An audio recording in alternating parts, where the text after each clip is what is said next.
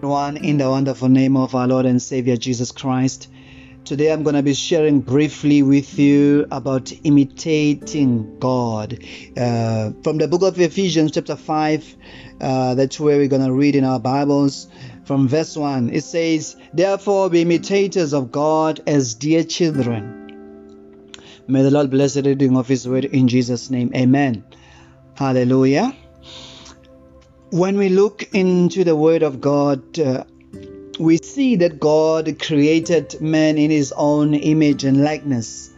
When we look in the book of Genesis chapter 1, when God said, "Let us make man in our own image and in our own likeness, let them have dominion." So when God made man, He made man in His own image and likeness. So we were made to be like God, to represent the nature and the character of God, and to display that nature and character of God here on earth.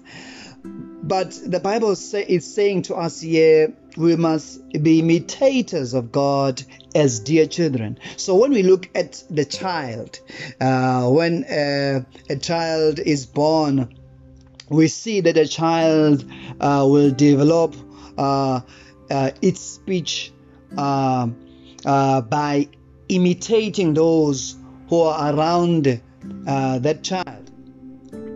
So the child will speak exactly what he or she hears. They will imitate whether it's parents or the siblings around.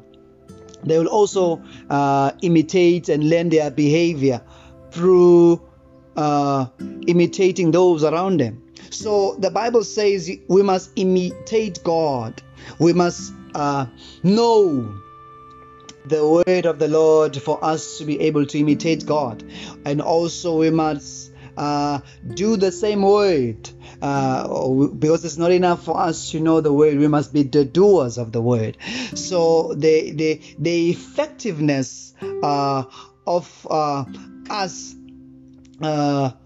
imitating God is in doing the word, is in speaking the word.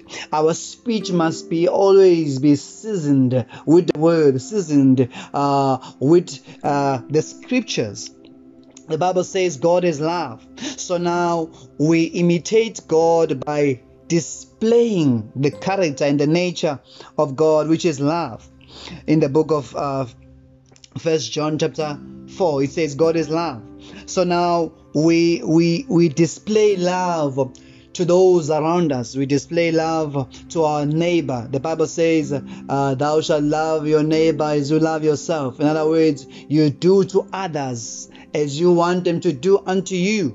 So we love our fellow men, not only with the words, but we love by what we do to them.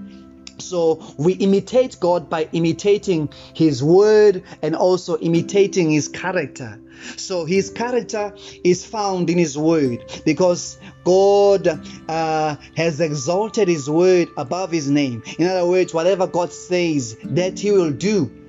So the Bible says here we must imitate that same pattern, that same lifestyle, that same character, that same nature, because we were made to represent God and to be the image. When people want to see the nature and the character of God, they must be able to see that in those who are imitating God, which is supposed to be us.